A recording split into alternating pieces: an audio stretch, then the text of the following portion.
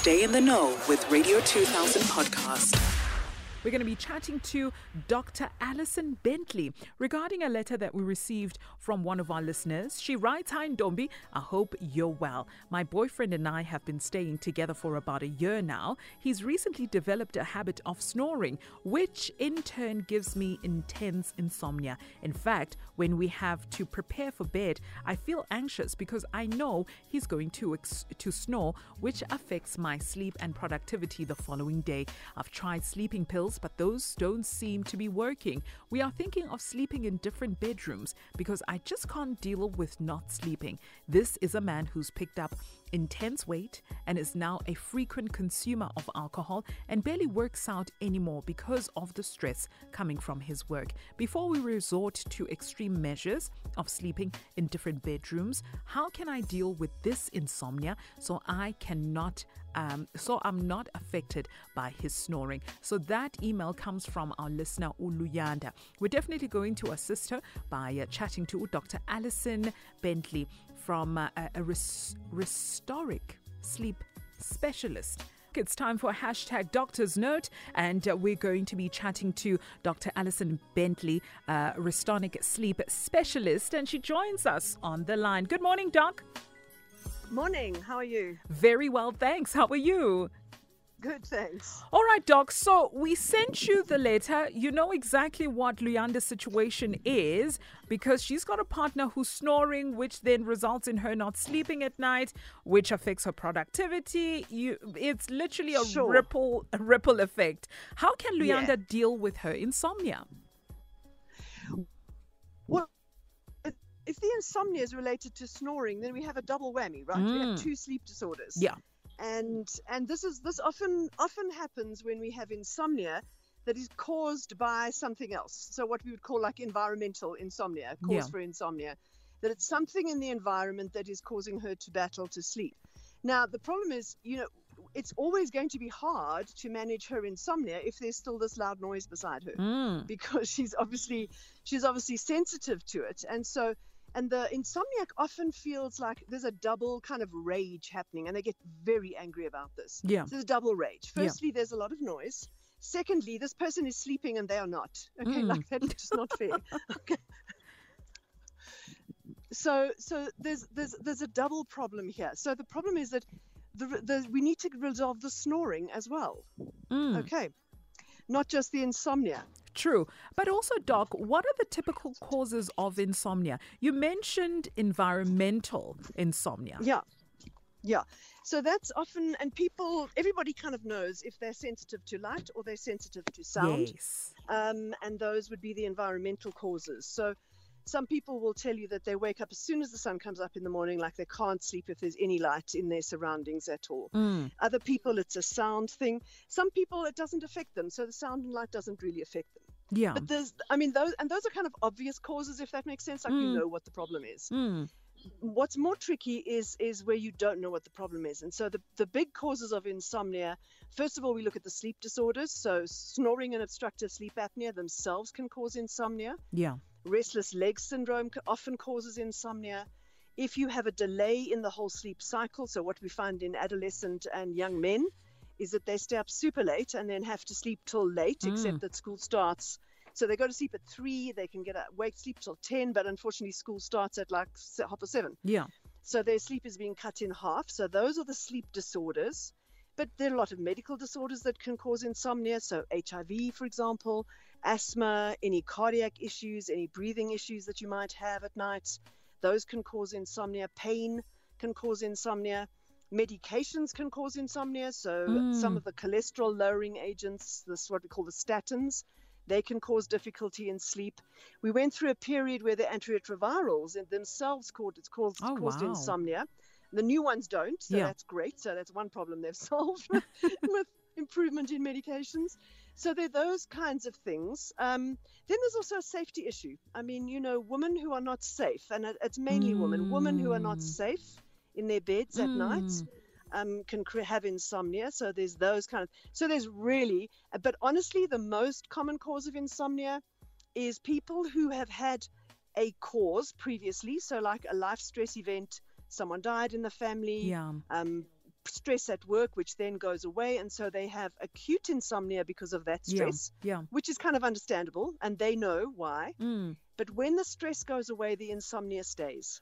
Sure. And often that's because they've created a lot of bad behaviors and a lot of bad thoughts about their sleep, and that's what keeps it going. So what actually keeps chronic insomnia going often is the fact that people are going to bed too early.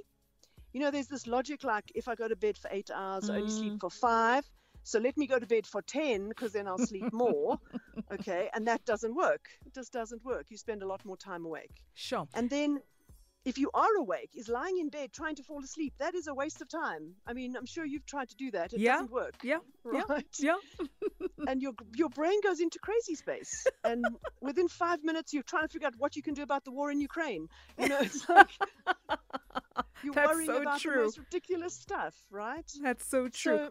And that keeps insomnia going. But also, Doc, what are the health implications of insomnia, not being able to get a good night's rest? Yeah, so there are significant complications. I mean, firstly, there's the next day complications. So the next day, you're going to battle to concentrate. You're going to have an attention problem. There's a focus problem. You're going to have fatigue. But in the long term, we now have really good data that says you're more likely. So it doesn't mean it's not an absolute. So let's not say that insomnia causes any of these things. But there's a certain risk, for example, for cardiovascular disease, a risk like maybe 10%, and insomnia increases that risk. Sure. Right. So it increases the risk of cardiovascular disease, metabolic disease like diabetes, dementia, increases the risk of depression and anxiety. And these are all things you don't want. You don't want them. No, you don't want those. Is bad enough. So there are really good reasons to get it sorted. Yeah. Doc, is there healthy medication or routines that can assist in restful sleeping? I mean, I once met a parent who says, I put lavender behind my children's ears before they go to sleep just so that they can have a good night's rest. Others would say I drink chamomile tea before going to sleep because that helps me sleep. What other alternatives are there that are healthy in order for people to get a good night's sleep? So there are a lot of those kind of herbal things which do, and mainly what they do is they reduce anxiety. So they help you be a little bit calmer. And we know that if you reduce anxiety, I mean, I was talking about the behaviors you do that maintain insomnia. Yeah. The thinking that you do is all about anxiety. Okay, so that you're worried about your sleep. Am I going to get enough sleep? What's going to happen if I don't sleep? I've read that I'm going to get diabetes, and so I'm worried about my sleep.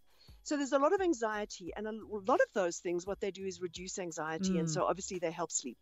Okay. Things like CBD oil also reduces anxiety. It's not particularly healthy, but it reduces anxiety. So if anything reduces anxiety, it's likely to assist in sleep. Okay. So those are certainly true. But honestly, the best way to manage this kind of insomnia is go to bed a lot later.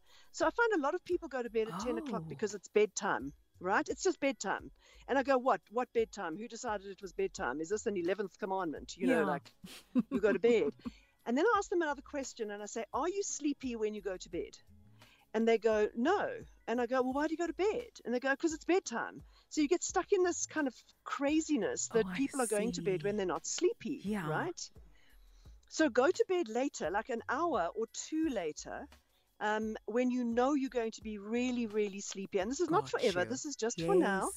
Go to bed much, much later. Try to go to sleep then. Wait until you're sleepy before you actually go to bed. If you find that you're awake at night and you can't go to sleep, then for goodness sake, don't spend hours lying in bed trying to sleep. Rather get up, go and read a book somewhere, which will keep your mind engaged while that sleepiness comes back. Once the sleepiness comes back, then go to bed and you'll be able to fall asleep. So twinning that I am sleepy and I can fall asleep in your head is a very healthy thing to do. Yeah. And we always have our cell phones close by, people going on TikTok, Instagram, Twitter in order to aid them to sleep. Do you advise for someone to do that, Doc?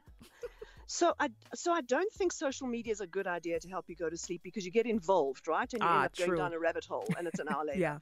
So I don't think that kind of social media is a good idea. But there's nothing wrong, for example, with reading, with playing a game of solitaire on your phone. You know, it doesn't engage you as much as social media does. I see. But it does distract your mind from thinking about anything. Yeah. Just engage on, I mean, I have to confess, I play Candy Crush when I can't sleep because it's just minimal attention, right? Minimal intellectual effort, but it stops me thinking about something else, and then I can feel sleepy, and then I can go to sleep. Wonderful. So, yeah, so that kind of thing is okay. And doc, contact details. There's someone right now that's on the verge of just, a mental breakdown because their partner snores and they can't sleep. And they're just like, I've had it. Where can they get a hold of you, doc, so you can assist with both the snoring and also the insomnia? Sure. So the best thing is to send me an email, and that email goes to bentleypractice@gmail.com. Yes. So that's bentleypractice@gmail.com. Fantastic. Dr. Alison, thank you so much for your time. It's a great pleasure. Have a good day. Thank you. And a good night's sleep. I feel like I'm obliged to say that. Thank you so much, Doc. There you go. We just had a conversation with Dr. Alison Bentley, restonic sleep specialist. Radio 2000 podcast.